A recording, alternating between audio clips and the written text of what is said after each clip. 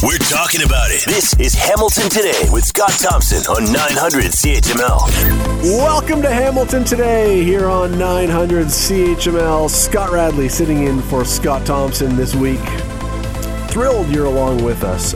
Big news in Hamilton today if you're a Ticats fan, which is nice because there's been not much big news that we've been really happy about if you're a Ticats fan lately. It's not exactly been the kind of year that has been memorable for all the right reasons. But today, even as the Ticats are at home watching the Argos and Blue Bombers get ready to play in a Grey Cup, today the Ticats seem to have stolen the thunder. In a large way, they seem to have stolen the thunder. Reports today from TSN's Dave Naylor that the Hamilton Ticats have traded for the rights to free agent quarterback Bo Levi Mitchell from Calgary. Now, it doesn't mean they've got him playing for sure. He is going to be a free agent, but between now and free agency, they now have the exclusive window to negotiate a new contract for him. You'd like to think that something like this happens because there's reason to believe that he can get signed, which would make this a thing that would work. Here to talk about it, the host of not only Good Morning Hamilton, but also the host of the fifth quarter, which is now the not so much fifth quarter because the season's over. But when the season's on, the host of the fifth quarter, Rick Zamperin. Sir, how are you?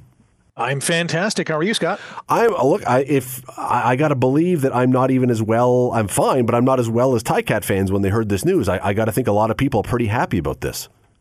Well, considering the reaction that we're seeing on social media, and I'm seeing on chat boards and chat groups that Ticats fans are exciting. Now they're wondering what the payoff is and what the payback is, or what the cost of making this acquisition is. And from what I've gleaned thus far, and I'm sure there's going to be other tidbits of information that are going to come out, is at this point draft picks are going the other way to the Calgary Stampeders. Now that might evolve. It might be draft picks or a draft pick and someone from the negotiation list, or a bit of both. And that might evolve if he signs in Hamilton as well. There might be some conditions on that as well. But certainly, Ticats fans are pretty excited at today's news. Yeah, it usually is. It would usually be a case where Calgary would get something more if he does in fact sign here, and if not, then you get what you get. Now, there's also, when you say there's the cost, there's also, this is a salary cap league. I don't expect Bo Levi Mitchell is going to come here as a philanthropist. So you are going to have to fit him into your salary cap. You've got two guys now. You gave Dane Evans a pretty big contract last year. What do you do with it all now?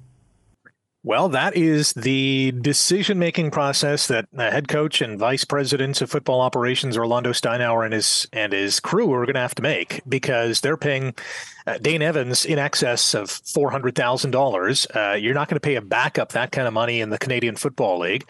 So there's going to be one or two things that'll happen. Either number one, they sign Bo Levi Mitchell before he hits free agency in February, because he is a pending free agent. Or number two, they use this new trade piece in BLM and trade him somewhere else, a.k.a. Saskatchewan, because we know that quarterback Cody Fajardo has intimated that he's going to test the market. So the Rough Riders, I'm sure, would be gladly accepting of Bo Levi Mitchell. And what does Hamilton get in return? Well, who knows at that point? But you now have two quarterbacks, at least two potential number one quarterbacks in Bo Levi Mitchell, who's yet to sign, and Dane Evans making north of 400. And there's a decision to make. Do you trade off Mitchell, or do you sign him and then release or try to trade Dane Evans? It's going to be one of two things. I don't think it's going to be both. I'm trying to think back. So when were we having the last Ticats season where you did not have depth at quarterback, where you didn't have two guys who could play? Because it seems as though almost as far, well, not every year, but this is a league now that almost requires you, though, to have two quarterbacks. Most teams this year had to dip into their second quarterback, and so keeping Evans and Bo Levi Mitchell, if you could restructure a contract or something, would be the ideal, whether that's possible or not. It would be the idea, yeah. I mean, let's not forget that Matt Schultz is a free agent as well. So, if they had their druthers, there's no way they're keeping all three, but they would want to at least sign Schultz or restructure Dane Evans' contract. And the conversation would basically go like this. Hey, listen, Dane, we love you, but, we can't afford to pay you this amount of money if you're going to play just a handful of games, because Mitchell's going to be our new starter, and that's going to be a very difficult conversation. But if Evans says, okay, let's let's take one for the team and pay me, I don't know, 150, 200K, whatever that number is. The Ticats may be able to make that work. Let's not forget they're hosting the Grey Cup next year. Teams that host the Grey Cup usually, go bonkers in free agency and trying to get those big names and those star players to make a run. This team is well positioned to do that with a pretty good core. But can they do that with two expensive quarterbacks and still get under the cap? That's going to be difficult to do. Here's the other thing. Bo Levi Mitchell, I mean, certainly, if not the biggest name among active quarterbacks right now, he'd be in the top 1 or 2 for sure, based on his track record over the last decade. But he was not a guy who was starting by the end of the year. He is not, because of injury or whatever else, he was not the same Bo Levi Mitchell that was the Bo Levi Mitchell of 2015 or 2014. So what are you getting? If you decide to sign him here, Rick, are you getting Bo Levi Mitchell, underlined exclamation mark, or are you getting Jason Moss, who came here after peaking in Edmonton, or Casey Printers, who came here after being such a star in BC, but then kind of had already passed their peak and weren't really what we expected when they arrived? That is the big question, because we know what Bo Levi Mitchell can do. He just hasn't done it in about three and a half years. Now, the shoulder injury situation that he had to endure back in 2019, obviously, kind of derailed his, escalation to superstardom. He was already kind of there with a couple of Grey Cups, the most outstanding player award. He was the best quarterback in the league, but over the last 3 seasons, he hasn't been that. And the shoulder issue is a big one. He's had, bumps and bruises here and there. So they're getting a soon-to-be 33-year-old quarterback who is, no argument here. He's on the downside of his career. I mean, he hasn't thrown for 30-plus TDs in 4 seasons. He's a guy that, has slowed down a little bit in terms of the arm strength. I would hope that he is more of a Henry Burris that the Ticats got back in 2012, 2013, who had 2 fantastic years in Hamilton, almost a renaissance in his career. But, right now, if I'm looking at Bo Levi Mitchell and the whole, picture of it, injury status included, I'm not sure he can get back to where he was. I'm certainly hopeful, and I think the Ticats are hoping that too, but that remains to be seen. And that's a massive question mark going into this whole offseason. Well, and the other question mark that goes with it is the team around him good enough that he's the piece that gets you back on track? Certainly, Dane Evans did not have a great year, but some people would say, yeah, but the offensive line wasn't exactly doing a great job. Give him a better position around him. Maybe he's better. Is this team just one good Bo Levi Mitchell away from being back into the top of the league? I think they need a little bit more. I think they need another quality receiver. I think they need maybe another addition to the O-line. I'm just not 100% comfortable with what they played a lot better in the second half, but I don't think they're a championship caliber O-line as of yet. They probably smack me around for saying that. Defensively, I like some of the pieces, but they got to make some tweaks there as well. And the bottom line is they got to stay healthy. This team needs a Dylan Wynn down the stretch. This needs a healthy Braylon Addison. This team needs their star players to stay on the field. Otherwise, you can have the best players on paper, but if they're not in the starting lineup, they're not going to win. The other thing is, and this is and we got to go here, but this is a league that you do have a lot of pieces that move around. I mean, the CFL these days, you don't have any team that goes into the offseason with everybody locked up. You have a long, long list on every team of free agents. So it's not like the Ticats are in a unique position this way, but they do have some very, very good players that they are going to have to, not just him, that they're going to have to try and figure out how to bring back. It really is a jigsaw puzzle. And every team's in this boat. They'll have 30, 35, upwards of 40 free agents, almost half the entire roster of the franchise. And it is a tough go. And you're trying to mix and match and fit under the salary cap. It's not easy being a general manager in the Canadian Football League at this time. It really isn't. And make the right choices, and you can, because of that, you can rebuild very, very, very quickly now. But if you make the wrong choices, especially the year of a Grey Cup, oh boy, you're hosting a Grey Cup. I mean, it's you've got. We saw, Rick, and you were there. We saw what difference it makes by having the home team involved in the Grey Cup. They want to be there again next year. Absolutely. Ask the Saskatchewan Roughriders this year. They're not feeling too good. Let's hope Bo Levi Mitchell is another piece to the puzzle that unlocks a Grey Cup celebration in town. It's been too long of a time, but he just might be the one piece that they've been lacking. We shall see. Rick Zamperin, thanks for doing this, as always. You got it. The Ontario government gave us their version of what the federal government did last week, the mini budget, the economic statement, whatever you want to call it. And what we got today, and we don't have time to go into all of it. You can read about it. There's tons of stuff online about it, and you'll hear it on the news, and you'll hear bits and pieces all over the place. But what we got today seems to me, anyway, to be the absolute definition of good news, bad news. I want to bring in Ian Lee from University of Ottawa, from the Sprott School of Business, at Carleton University. Yes, Ian, how are you today? Thank you for doing this. I'm doing very well, and I'm not at the other university. I know. You know what? I knew. Refer to that other university. We're not there. If I was writing for the paper right now, there would have been a correction on that one. That was, yes, Carleton University is the home of Ian Lee. This seems like it is as I said off the top, the ultimate good news, bad news, because what we heard is that we are seeing the deficits get lower and lower and lower, and yet at the same time, we are seeing all the challenges that people in their households are facing with increased interest rates and inflation and all these other kinds of things, which seem to be butting heads against each other in the Ontario government's finances. I agree with you completely. It shows, I think it shows two things. It shows that inflation, although it's bad, we all know that because we go to the grocery stores and it sucks up more and more of our money because the prices are going up more quickly than our wages, and not just groceries, but all the things that we buy.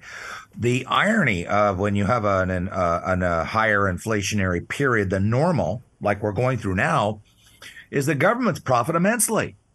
And because their revenues go through the roof, and we saw this at the federal level, where the deficit came down much more quickly, and likewise at the provincial level, and people may not really understand that, but there's a very, very good reason, and that's because the federal in a country like Canada, I won't go into all the other countries. Let's just stick with Canada. The federal and provincial governments are very sensitive to growth. And inflation is a type of growth. And what I mean by that, when the GDP is growing quickly, tax revenues gush into the federal government like a tsunami. They gush into the Ontario Ministry of Finance like no tomorrow. So the revenues are just flowing in. Now they're coming from us because we're paying higher prices, okay, amongst other reasons. And so where I'm going with this is one argument why I've long said to my students for years, everybody, when you get these people saying, well, GDP is not important, we don't have to worry about that, it's just something that economists get all excited about. Well, not so fast. The GDP, when the GDP goes up quickly, revenues gush in to the government of Canada and the government of Ontario that we use to pay for, oh my goodness, healthcare. Oh my goodness, teachers, professors' salaries like me, and when we go into recession, all you have to do is look at the past years of the federal or provincial government. When the economy goes into recession, revenues drop like a stone. That's why governments start going into deficit.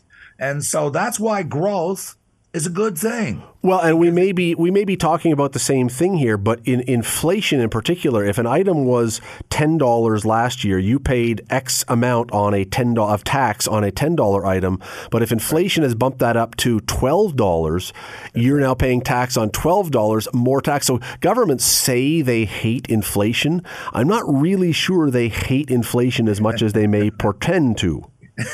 Scott, you're sounding like Milton Friedman. And I think there's an element of truth there. Governments use inflation, of course, to pay away indebtedness. That was Milton Friedman's argument, that he said you can't trust governments because they inflate the money supply to cover up debt and indebtedness that they've taken on, and then they pay back those debts with cheapened dollars brought about by the inflation. But I don't want to go down that road. I don't want to leave your listeners, though, with the idea. I'm saying, therefore, inflation's cool. It's a good idea because it's very corrosive. It's very subtle. And as I lived through it back in the 70s and I saw it. And although I was doing okay, I was young, I was in a job where I was getting lots of raises and in an industry that could pass on the price increases of inflation. So I was doing okay. but there were lots of people on fixed incomes that were not doing okay. Not everybody profits from inflation. Not everybody loses. I mean, in the short run, I was profiting from inflation in the short run in those days. I just bought a house. It was going up very rapidly in value, literally 10%, 15% a year.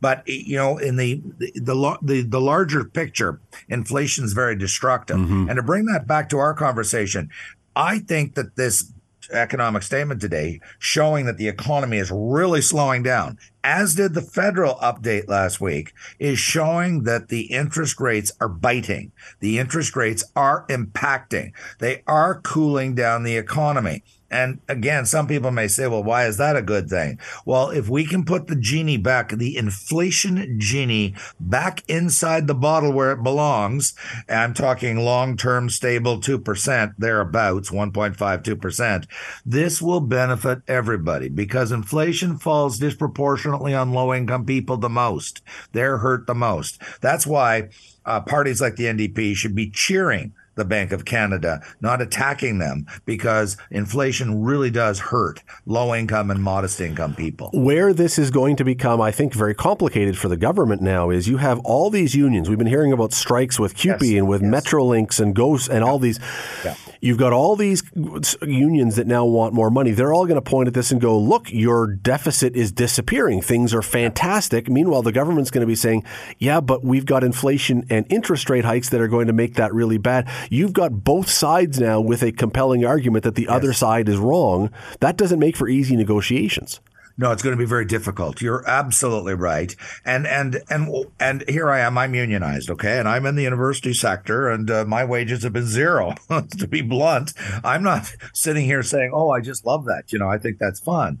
But if you step back and look at the bigger picture and say, look, if all these unions get very large increases, I mean, 5, 6, 8, 10%, you can kiss goodbye to the idea of putting the inflation genie back in the bottle. You can kiss goodbye to it going back down to 2, and you might as well all of us get ready and get it and accept and expect and continued grocery price increases of 8, 9, 10% a year. And I don't know anyone that's cheering for that solution. No, I don't think so. They're correlated, Scott. I mean, you just can't say we're going to be giving wage increases of 8, 10%. But by the way, we want the prices of our food and our rent and our groceries to go back down to 2. It becomes correlated. It becomes a huge problem for sure. I wish we had a lot more time. I always enjoy chatting. Ian Lee from Carleton University. Let's make that clear. From Carleton University, thank you so much for this. Always appreciate it.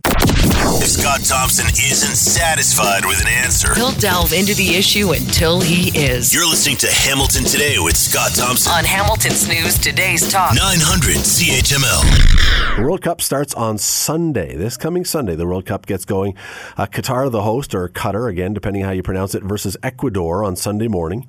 Wednesday, Canada gets its first World Cup action since 1986 when it takes on Belgium at 2 o'clock, 1:45, I believe is the actual start time, but here Eastern time. So you will be able to watch that on Wednesday afternoon. Plan your day accordingly, how you can skip work or find it on your computer with a streaming device or something. I doubt that there will be large swaths of Canada that will be highly unproductive on Wednesday afternoon as we see our guys play in this championship for the first time in a long, long time. John McGrain is a guy, he has been an Olympian for Canada. He's been a member of Canada's national team. He's been a pro soccer player. He's been involved in soccer in so many ways, a member of more halls of fame than he can keep track of. He joins us now. John, how are you today?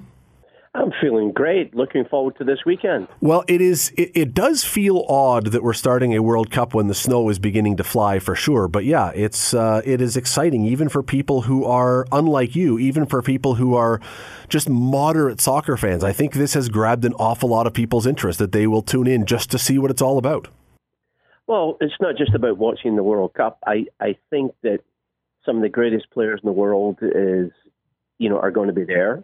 But more importantly, the way that Canada has played over the last year, I think it's going to be fun to watch our national team do well. Well, it's going to be fun just to watch our national team. quite honestly, in this tournament. I mean, the last time, again, most people, probably if you were to look at the way StatsCan breaks down the median age in this country, most people may not even remember the last time Canada played in the World Cup. It's been a lifetime. Well, how long has it been? 40-odd years? I mean, the younger generation that's playing right now at the World Cup weren't born. Right. So for them, they'd have to look up a YouTube and probably look at it. But I think the team that's playing this time around in Qatar is by far probably the best group of players that we've ever put together in a long, long time. So that being said then, this is the $20 million question. It used to be the $1 million question, but inflation has kicked in. The $20 million question. What is a reasonable expectation for Canada? I mean, they start against Belgium, which is one of the world's dominant, best teams. That's a tough way to get going. But what's a reasonable expectation for our team? You know, it's I called the group that they're in. You know, if it's not the group of death, it's pretty darn close. People look at Belgium, the number 2 team in the world. You can't look past Croatia. It is a quality team, top 20. And Morocco, you can't look past Morocco. Morocco is a very talented team. But that being said, Canada has beat Mexico. They have beat the United States, and both of them are top 20 teams in the world. So in a neutral site like this, I think it's great that they're playing Belgium in the first game because Belgium will be nervous. They may take the Canadians lightly. The big game, I think, is going to be against Croatia. If they can get a result, a draw or something against Croatia, then the game against Morocco will be the big one, whether they qualify through. But to be honest with you, we weren't supposed to be here. No, we weren't, and I always think it's funny when we say we, because, well, I mean, you've played at this level. Whenever time I say we, it's like, well, I've not done anything to help us get here, but nonetheless, I wonder about Belgium. Not that they're not outstanding. They are. They're a fantastic team, but if Canada can hang around and don't give up an early goal because they've got nerves, and if they can keep this close, I mean, people in Belgium have a lot more riding on this than people in Canada. Not that we're not interested, but again, I don't think anyone in Canada is pretending that we're going to win the World Cup. In Belgium, they really believe they can, and boy, if Canada can hang around and make things nervy for Belgium, I think you're right. I think that, I mean, as good as they are, boy, that puts the pressure on them. Well, the first game is always the most nervous for any team that plays in the World Cup because especially Belgium, there's so much expectation for them. An old coach once said to me once when we were playing against New York Cosmos and they had all their stars, you know, and it felt like we didn't have a chance. What he basically said was, hard work will always beat skill when skill does not work hard. And I think that as far as the Belgians is concerned, if we can do that, I think there's a real opportunity to hope that they will take Canada lightly and the Canadian boys will play very, very hard. Yeah, and those New York Cosmos teams, there was a guy on that team named Pele, if I recall correctly. So, yes, they had some skill. The Canada team that is going there, again, as much as we have watched them, and a lot of Canadians have jumped on board this team in a big way that didn't watch. I mean, a lot of people that had no interest in our national team, largely because they were terrible for a long time, but have now jumped on. We've watched them. We know what they're about, but I'm with you. I think there's going to be a lot of places in the world that have paid a lot of attention to the known powerhouses and really have they've done their scouting, but the people don't know much about Canada's team outside Canada, do they? Well, I tell you what, there's kids called Eustachio that is scoring great goals right now for Porto. There's a kid called Alphonso Davies who's probably going to be as close to winning a European championship and has already won one. And a kid called Jonathan David that is now being scouted by Chelsea, Man United and Liverpool. And that's just 3 of, I think, probably 6 or 7 players on this team that I believe are going to be stars in the future. Don't forget, this is a very young team. Weren't supposed to be here in 2022. This is a team that was being built for 2026. When we host. When 2026 comes around, these kids are all in their 26, 27, 28. and they'll have all the experience in the world. So what they're doing is building for 26, but I think they're going to cause a lot of heartache for a lot of teams that take them for granted. How much was we got to run here, but how much was your heart stopped, though, when Alphonso Davies, we heard about a week ago that he had left his club game with a hamstring injury? I think a lot of Canadian soccer fans were turning to the bottle immediately. Oh, well, I don't need an excuse to turn to the bottle. But I will say this, he's the heart and soul, talent-wise, as far as the game is concerned in Canada. But there's a lot of players. I mean, we've got to make sure that our own Hamilton, Milan Borjan, can play as well as he did, because they wouldn't be where they are right now without him.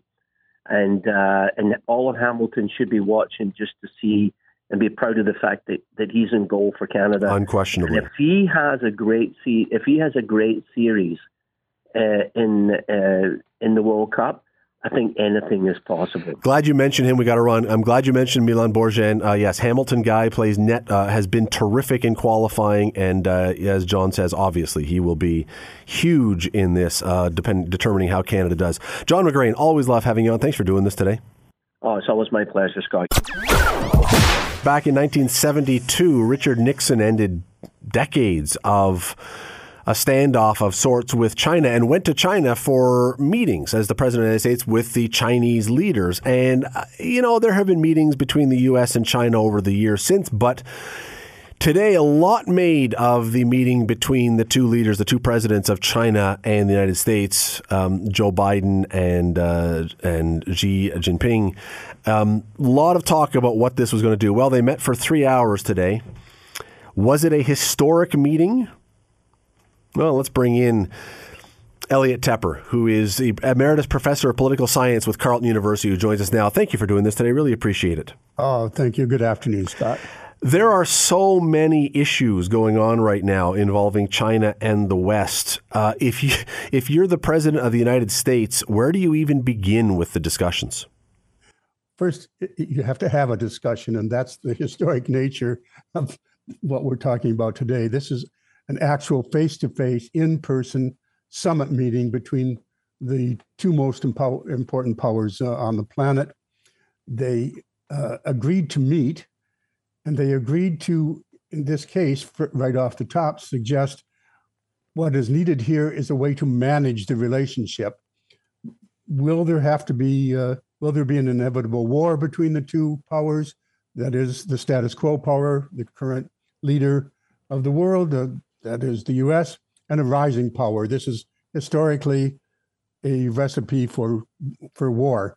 And this is how major wars start, but these are two nuclear armed states. They are both advanced powers. So what was going on today was first and foremost an effort by the two sides to say, we wish to manage this conflict. Joe Biden was very explicit about it. We will compete a lot, but we will not go into conflict as a result with China. And China in turn responded by saying that we have no intention, and they put it in the kind of the historical context I just mentioned. We have no intention to upset the existing status quo nor interfere in the internal politics of other states. So this was right off the top a way to reassure each other that the world, and they each said this as well, the world expects powers such as us, the major powers, to find a way to manage the relationships. And that was the kickoff for a more detailed and, as they put it, candid discussion, which means it was pretty rough. Elliot, with that last comment, though, where you say that where they're not going to get involved or interfere, is that even remotely plausible? We've had a series of stories here in Canada over the last number of weeks about them funding candidates to run for office in our federal government to be able to impact on what our government does to benefit China. We've had stories of police stations being opened to arrest dissidents. Right. It doesn't sound even the least bit plausible that when they say something like that. Yes. Joe Biden, in effect, was telling China, we know what you're doing, stop doing it. He didn't put it quite that way, but that was part of a subtext of the text. The behavior of this superpower as it has emerged, that is, how it emerged and how they behave now that they are clearly a superpower. That's why this summit was so important. The world does expect China to behave differently now. Joe Biden was delivering that message. China, let's talk about what good I think did come out of this. The two states agreed that they had to find a way to manage and not go into conflict. They also did something very important, I think. They agreed to reopen communications at all levels in order to deliver the kind of message that you just alluded to. If Joe Biden and the West wants to deliver that message, you have to be able to talk to China. China had broken off a lot of the normal lines of communication between the two states at the time of Nancy Pelosi's visit not long ago. This is now being reopened. They're now going to set up working groups. The Secretary of State of the United States is being sent to Beijing to follow up immediately after this. I think something else very important that came out was a statement by the two states, that is China and the United States, directly relating to Ukraine, that nuclear wars cannot be won and therefore they cannot be fought. This was a message from China as well as the U.S. to basically stop talking about nuclear war. It's a bad thing. So there are some positive things to come out of it. But let me jump in for 1 sec, though, because when they talk about war, they also said, she also said, Taiwan's independence is not, that's a breaking point. If the U.S. were to get involved, they say that's as irreconcilable as water and fire, that is a red line in the sand, that they will not allow the U.S. to get involved in Taiwan's independence. That seems like an essential part of the U.S. and the West's view of how the world is to be. Yes, Xi Jinping said this is a core interest. Right. A core interest in the relationship. The Taiwan issue is going to be a flashpoint. What was said at the summit was Joe Biden said, we've not changed our position. We recognize what was said before, that, China has to, we recognize that the situation should stay as it is, the status quo. Basically, Xi Jinping is saying, don't encourage independence. And Joe Biden is saying, well, we're not going to encourage it. But he's made it very clear several times that the United States position is that, yes, the U.S. might very well come to Taiwan's aid. Strategic ambiguity is thinning out in regard to Taiwan, and it is clearly going to be a flashpoint. Just before we go, one question about Joe Biden going into this. In previous meetings, well, let me say this. There are those who have looked at Joe Biden in recent years and said this doesn't necessarily look like a man at the height of his acuity or strength.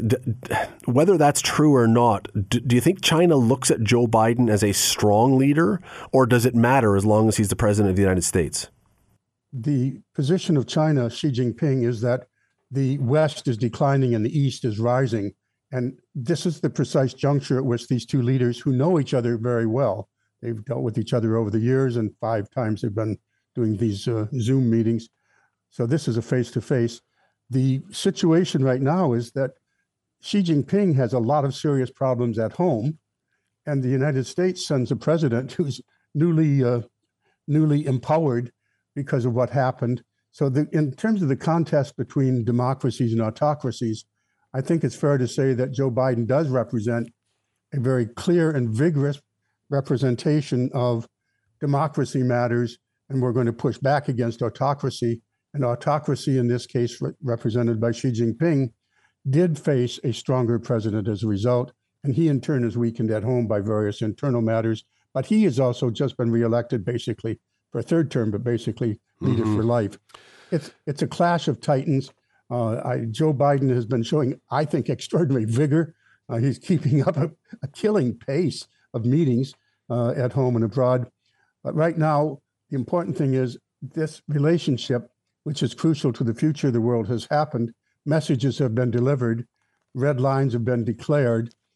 The goal of not leading to war is number one there for sure. Is number one, and that's what came out of this summit. Elliot Tepper. What happens next is another matter. We got to run. I wish we had a lot more time. Elliot Tepper, Emeritus Professor of Political Science at Carleton University. We always love having you on. Thanks for taking the time. Sure. Thank you, Scott. Quick break. Back after this. Stay with us. You're listening to the Hamilton Today podcast from 900 CHML. Scott Radley in for Scott Thompson today. And a story that has been creating a lot of chatter and a lot of rumblings around the city over the last little while talks about what seems to be a communications breakdown. I don't know how else to describe it, between the people who have been tasked with renovating First Ontario Centre and those who call that place home, that own teams. The Hamilton Bulldogs, the Hamilton Honey Badgers, and the Toronto Rock all say they were caught off guard on Friday when they heard that they were going to be kicked out of the arena for 2 years, because that's how long renovations are going to take now. They had thought they might be out for a little bit, or they could work around them with construction or whatever else. Well, they're not happy about this. HUPEG, which is the group that is overseeing this construction, says, well, they shouldn't be that surprised because we've made mentions before that this could happen, and we did talk to some of them. But again, it seems as though communication is at the core of this. Want to bring in someone who is on his last day on the job, Ward 2 Councillor Jason Farr, who moves into private life after today when the new council is sworn in tomorrow. But his ward is the one that First Ontario Centre sits in. He's been every bit involved in hearing what's been going on with this. Jason, listen, thanks for doing this on your last day. Appreciate this. My last 8 minutes with Scott Radley as an official. And that's it after 5. Thank you for having me. Well, let's talk about this for a second, because I would have to. We've got 3 people who own teams who are saying we didn't really know what was going on. We've got a group that's doing it saying, yeah, you probably should have known what was going on. What did you, when on Friday when this came out and when the letters went to the teams and they say they were told about this, did you know, as the councillor for that ward, did you know what was going to be going on with a 2-year construction plan? I wouldn't suggest anybody on council probably wouldn't have known either. And those who were CC'd were made privy to on Friday, as you say, a construction timeline that wasn't available to us until the day we saw it, which was Friday. I don't even know, to be honest, how long it's been since HUPEG has known. I would suggest, though, Scott, it's probably been fairly recently because we modified as a council only a few short months ago that agreement, a very extensive agreement, and you can imagine all the divisions, including legal and real estate and everyone else, with HUPEG to add that, call it a bonus with OVG coming into the picture. And so that whole agreement had to be modified. Now, the upside to that, obviously, as you well know, being steeped in this yourself from day one, is, a capital investment that probably will double to close to $200 million, and therefore a greater, more extensive project. And therefore, my guess is, in reading between the lines from Friday's message,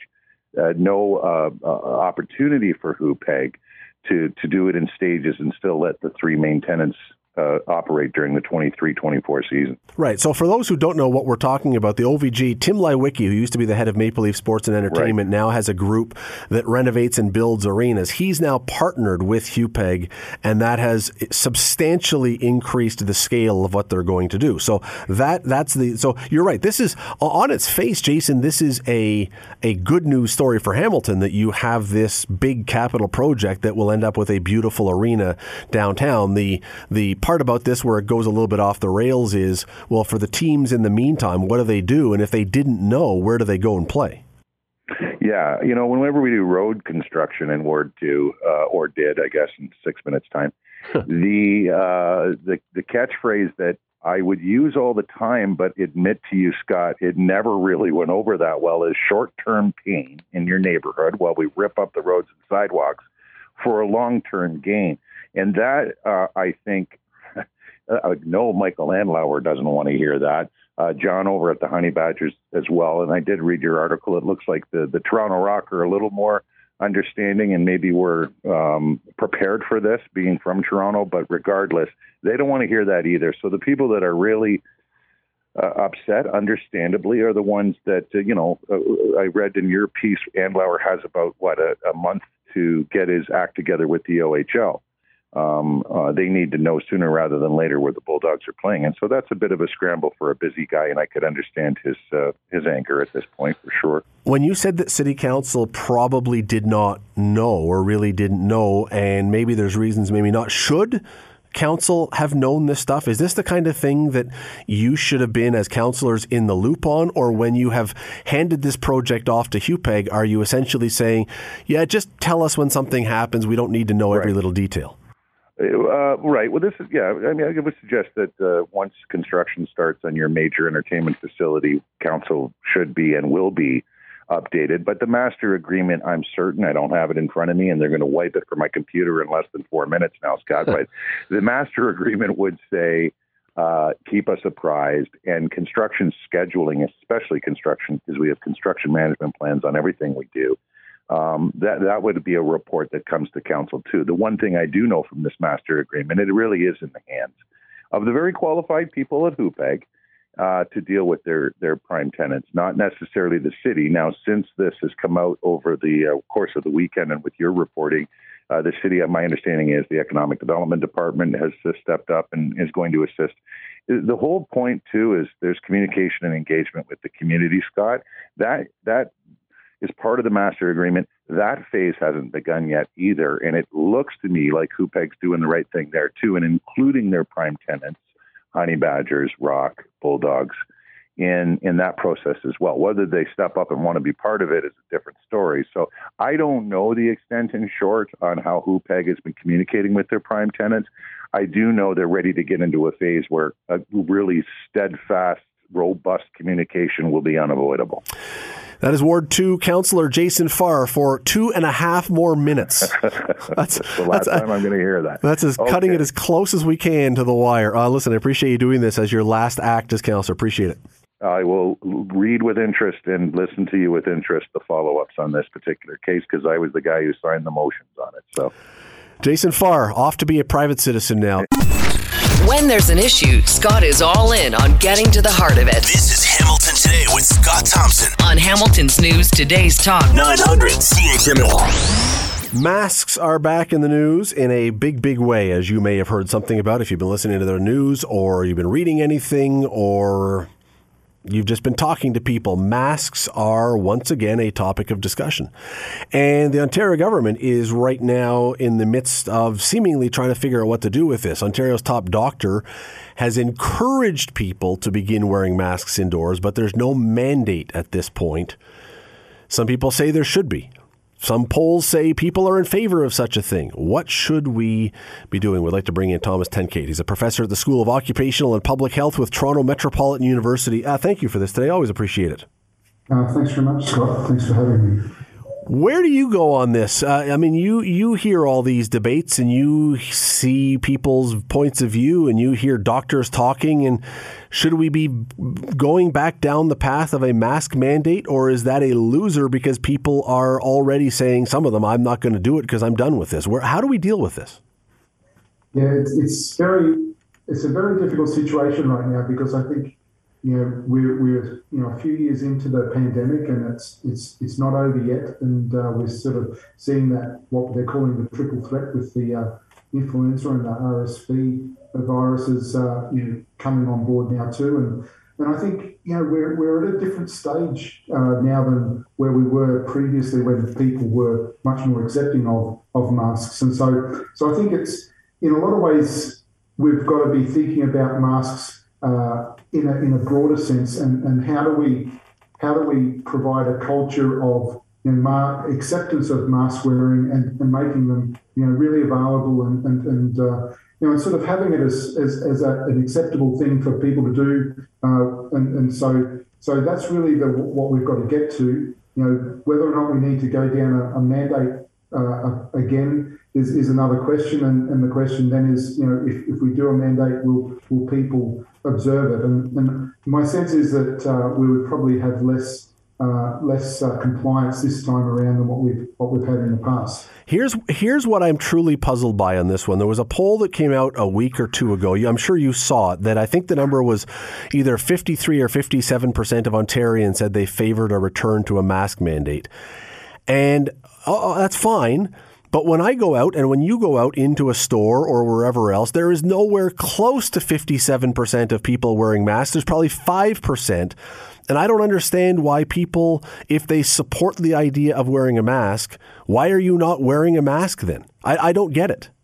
Yeah, I definitely agree. I take transit here all the time, and the number of people wearing a mask on the subway trains or buses is very few now. Like you say, it's probably 5% or so, and it is puzzling. I think what we're seeing is that people are saying yes, they're a good idea, but maybe they're not a good idea for me. I've got reasons why I don't, would rather not wear them. Whereas I think we have to sort of overall sort of look at masks as a viable and an effective option within a range of other options. And so then the question is, how do we get people to wear masks more frequently and more often, and particularly in these higher risk indoor settings? But it's not one of those things. It's not a forever thing, but we very much at this point in time with the rising cases of a range of respiratory viruses and the impact on the healthcare system. If we don't do something about this and don't implement some additional measures, then we will be having increased impacts on the healthcare system. And as we're seeing various medical procedures getting cancelled and to be able to free up staff to be able to handle the impact. So it's definitely a pretty serious situation that we have to do something about. The question is, how is the best way to do it? And you said, and indisputably, I think what you're saying is true, but you also said that this is not a forever situation. And yet last year and the year before, Stats Canada keeps track of flu statistics, people who needed treatment for flu. And the flu influenza, I'm not exaggerating, was almost at 0 cases across the country. I mean, it almost didn't exist for the last couple of years. And now that we've taken off our masks and we're not social distancing, we're seeing these cases go up again where hospitals are concerned about it. By definition, wouldn't this become a permanent situation every winter? We'd have to do this because every year now, if we don't do those things, we're going to see this rise again in these cases, RSV and flu and everything else. It seems like we're positioning ourselves that we're going to have to do this every winter. I do agree with you that masks are a very effective measure against a range of respiratory viruses, and if you want to control them, then it's definitely going to be a measure that we should be looking to on a regular basis. I think one of the issues is how do we do that, and we know that for any human behaviours that we want to change. And we want to get compliance for new behaviours. It takes it's a multi-pronged approach of education as well as mandate requirements, and we've seen that with seatbelts and various smoking initiatives and whatever else. Until you actually put in place measures that say you can do this and you can't do this, or that, then those backed up with the other measures are really what's needed to change people's behaviours. And so the question is, should we be going to that situation on an ongoing basis? Like as a public health person, I would say yes. I think it would be an important thing to do, given the situation we've got, because COVID isn't going away. The other viruses aren't going away. So we have to think about this as an ongoing situation, and so then what's the best way to try and prevent this into the future? And so definitely masks should be one of the pieces of the puzzle that we should be implementing. And like in the past, we hadn't implemented them pre-COVID, but COVID has shown that they are an effective measure, and I think it's definitely something that should be part of the range of measures that public health agencies really advocate for. We've got 1 minute. This question, it's unfair to ask you to answer this in a minute. I grant you. We need a lot more time, but I'm going to throw it out there anyway. And that is, some have suggested that masks are a problem for kids because kids need to build up their immunity in order to be able to fight things like the flu or the common cold or whatever. And when we've had kids away from schools and then wearing masks, they haven't had that opportunity. And we're only going to create more problems for them when they finally are exposed to these things because they don't get a chance to build that immunity. Do you believe that's a real issue? I think that there's part truth to that. My sense is that kids are not going to wear masks as efficiently and as effectively as adults might, and so they're still going to have some level of exposure, even if they're wearing their masks and at times they're wearing them and other times they're not. So I think that it's still going to have some level of exposure that will provide a level of immunity, but having masks will provide a broader protection for them. It is a fascinating topic for sure. That I mean, even if it is 53 or 57%, it's still a pretty divided population. And I agree with you. I think it's going to be tough to mandate it now. Some will maybe do it, some not so much. Thomas Tenkate, professor at the School of Occupational and Public Health with Toronto Metropolitan University. We always love having you on. Thank you for your time today.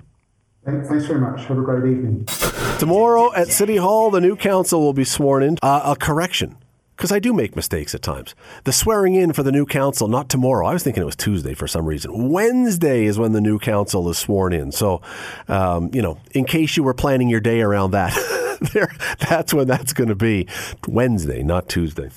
Which will mean that my next guest passes the baton or the torch or whatever it is. I guess the chain of office is what would officially be passed. He is Mayor Fred Eisenberger. I can still say Mayor Fred Eisenberger. He joins us now. Mayor, thank you for this.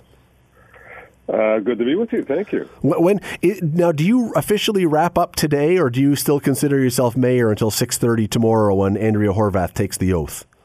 No, I think it's officially today is the end of it, and tomorrow is kind of a transition day, and then clearly on Wednesday, the next council and mayor is inaugurated and Wednesday, ready to go. Right. So what do you do? I mean, look, whether people have agreed with you always or not agreed with you always, and I don't think any politician gets agreed with always, one thing that we can say with absolute certainty is those who work in municipal politics, it is basically a 24-hour-a-day job. So on your first day, when you do not have to be on call, what does Fred Eisenberger do that morning? Listen, for tomorrow, I've got dialed up, an opportunity to get some exercise in the morning, and then after that, go and get my bivalent vaccine, which is happening at 11 o'clock tomorrow, and I encourage everyone to get their vaccinations up to date, especially given the news we've heard today about the spread in the healthcare system. And then I have a lunch with incoming Mayor Andrea Horwath to kind of talk over some of the issues, and I promise to be helpful and do what I can to make sure it's a smooth transition as possible so that they can hit the ground running. I would have to believe that's an easier lunch to have with the incoming mayor when your choice was not to run again rather than being defeated by that person. Well, sure. I've been through this process a few times, and I've always taken the high road. Whatever the choice is for the community at large in terms of their next mayor or their next councillor, I've always made myself available to ensure that they get the benefit of whatever information they need to be successful, and we want them all to be successful. Whether I was a councillor at the time and moved on and passed along, the information around Ward 5 and the city at large to the next incoming councillor or the mayor. And I was in and then I was out and certainly came back again. So always available to ensure that the next council is going to be successful and do what I can to share whatever information is going to be helpful to them. Honestly, though, any politics, but municipal politics is you and the others. I mean, you do put yourself out there. I have to believe that at the times when you win, obviously it feels great. But I mean, is it more difficult than just losing at a game of something when you lose in politics because you have almost personally been slapped down or rejected or whatever word you want to use by people? Is it more difficult to lose in politics than anything else? Well, I would think so. I mean, only because you do it in such a public way. So you're not isolated. You're not, in a small company that might have 100 or 200 or 1,000 employees. And if you lose that job or if you get moved along or get downsized, The hurt is the same, but it's not in the the public sense. Doing it in front of the entire community. And so, losing in front of the entire community is not a wonderful thing. It stings, but it's not a personal issue. I think at that point, I mean, it's hard not to take it personally, but you really have to let yourself know that you set yourself up for that. And be prepared to, not only take the hard knocks in politics, but also to be prepared to, at some point, lose. I, was grateful to have had 12 great years as mayor, and I thought for me it was time to kind of step aside and let others take on the reign. And I will tell you that is a much better way to get out of politics than getting unelected. It was actually quite nice. I've had lots of nice comments from people in the community at large, and I'm quite happy with where I'm leaving Hamilton. I hearken back to Andrea's slogan on her sign, which said, a new mayor for a thriving Hamilton. And Hamilton is thriving. That doesn't mean we don't have challenges and problems. There are many that need to be dealt with. But the Hamilton of today is quite a different Hamilton than it was 15 years ago. And the opportunities are all there. The development is happening. The culture has changed and advanced.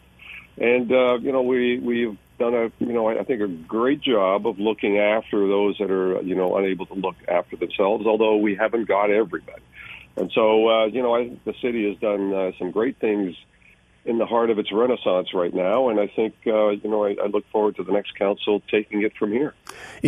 Okay, so years from now, when the epitaph is written, because we don't do this stuff right now, we do it later, obviously, what is the legacy of Fred Eisenberger, the mayor? If you had to pick one thing, what do you think is your legacy from this office? Well, it's going to be public transit for sure. We have two streams of public transit investments happening, not only the multi-billion-dollar LRT, which, I'm happy to say everyone's supported now, and, supported by the federal government and provincial government and fully funded by them and is ongoing. So the work is ongoing. And, let's not, lead people to believe that, this thing is in jeopardy. It is actively being pursued. The properties are being acquired. The underground service issues are being dealt with, and the shovels in the ground will be sometime in mid 2023 or late 2023, I should say. That when we're going to see actually work on the ground. A lot of the preparatory work is going to be happening underground. The second part is the $500 million three-party municipal, federal, provincial funding for the traditional transit service, the traditional bus service, which includes a needed bus storage facility as well as expansion in all of the bus lines integrated with the LRT. So it's got to be transferred to public transit as being, an overall legacy if I have to choose one.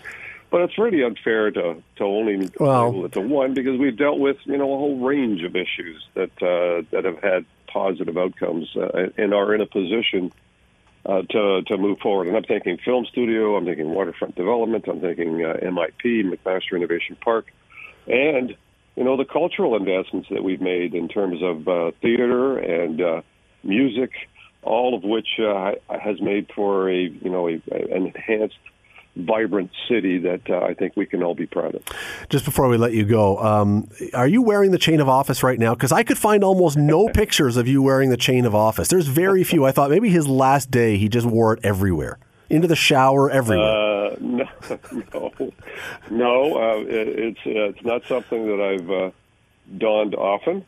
It's a ceremonial chain that's delivered by the Chamber of Commerce to the mayor to indicate the importance of commerce in our community. And I don't need to wear the chain to know that importance. And so, some wear it more than others. And for me, I'm just not a bling kind of guy. See, I thought driving through Tim Hortons today, I thought maybe wearing it, or if Uber Eats came to the house, you'd answer the door wearing the chain or something, just to, last chance. Yeah, but no. Thanks for that thought. But no, you know what? I really appreciate the importance of the office and the importance of the privilege of being the mayor and seeing what happens in all of our community in every possible level, whether it's community organizations or ethnic groups or religious organizations, all working to make lives better in our community. What an honor and privilege it has been for me to be able to see all of that and participate in that. And hopefully I've done my part in enhancing the quality of life for Hamiltonians. So I don't need a chain of office to let me know that the importance of all of that kind of work. But the ceremonial transfer of the chain of office to Andrea Horvath on Wednesday, that'll be done. Indicates clearly that she's on tap for the next 4 years for sure. Mayor Fred Eisenberger, last chance we can say that way. Thank you for doing this. Really appreciate it. Thank you, Scott. Always a pleasure. I'm not going anywhere. I'm still going to be in town. So if there's an issue that you think I'd be helpful in, don't hesitate. Oh, you'll hear from us, no question. Appreciate you doing this. Really, thanks for this. So I want to bring in my next guest. We're unfortunately going to have to keep this a little shorter than I like to because he always has great things to say. Dan McTeague joins us, President of Canadians for Affordable Energy. Dan, thanks for the time today. Really appreciate it. Good to be here. Thanks, Scott. We heard that the Ontario government is going to be holding its line on the gas tax. It's going to not be reimposing it. Some people think this is fantastic. Some people think this is small potatoes. Is this a big deal? I think it's a big deal in the sense that, it's going to save you $100, $150 a year, then, it's always worth something. But let's face it, the province is not going to go bankrupt doing it.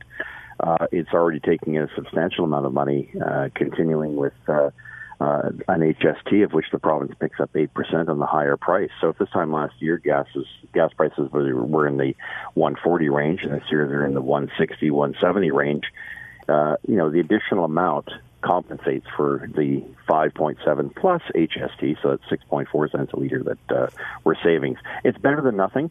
But it is in an environment where, gasoline prices are highly volatile, diesel prices more than volatile, likely in short supply, and more importantly, the other order of government, the federal government, will be increasing carbon taxes, which will pretty much take away any savings, or to a large extent the savings that we'll appreciate by April the 1st when the yet another tranche of increase in the carbon tax takes place. And it's funny because when we say, this may or may not be a big deal, that it's 5.7 cents or something that we're going to be not having to pay, saying we're not going to have to pay 5.7 cents is not that big a deal. But if we suddenly had to add another 5.7 cents, people would be screaming. They would, but they don't seem to be screaming at the 15 cents a liter they're not paying for a carbon tax, which is, by the way, going up faster than the Bank of Canada's target rate of inflation of 2%. So you got to kind of scratch your head and wonder, well, maybe the Bank of Canada should be talking about energy prices going up higher than their target. Little wonder that it becomes a bit of a problem for them to fight this inflationary fire that we're seeing across the country. Nevertheless, 5.7 plus the HSE, so I say 6.4 cents, and 5.3 for diesel. That's critical because it's diesel that is the one that raises the cost of pretty much everything. Right. There is nothing that we use that doesn't use diesel, and it doesn't matter where it is. It's as I've said many times, it's the global fuel, it's the global workhorse of our economy. Dan McTeague, I wish we had a lot more time, and I'm sorry for cutting you short today, just the way it bounced. But always appreciate that. We'll do this again. Thanks for listening to the Hamilton Today podcast. You can listen to the show live weekday afternoons from 3 to 6 on 900 CHML and online at 900CHML.com. Last word. As always, we let you have the last word. After this past Ticats season, I really do hope we have that trade up because I guarantee you we need it. Hi, it's Shauna, and I might be a bad parent because my kids think French fries are vegetables. Hey, it's Ryan, and I might be a bad parent because I went out for wings when my wife was in the hospital after giving birth. Johnny here. I might be a bad parent because in my house, the tooth fairy gives pocket change. But we're not alone. Len emailed us and said his 6-year-old daughter's Tarzan moment going from love seat to lazy boy by curtains made him more proud than any dance recital. And Andy left his 2-year-old at the rink. All right, guys, I'm sure we're not alone. Like Andy's kid. For stories and confessions like this, make sure you check out our podcast. It's called Bad Parents, and it's available wherever you get your podcasts. I left a glove at the rink.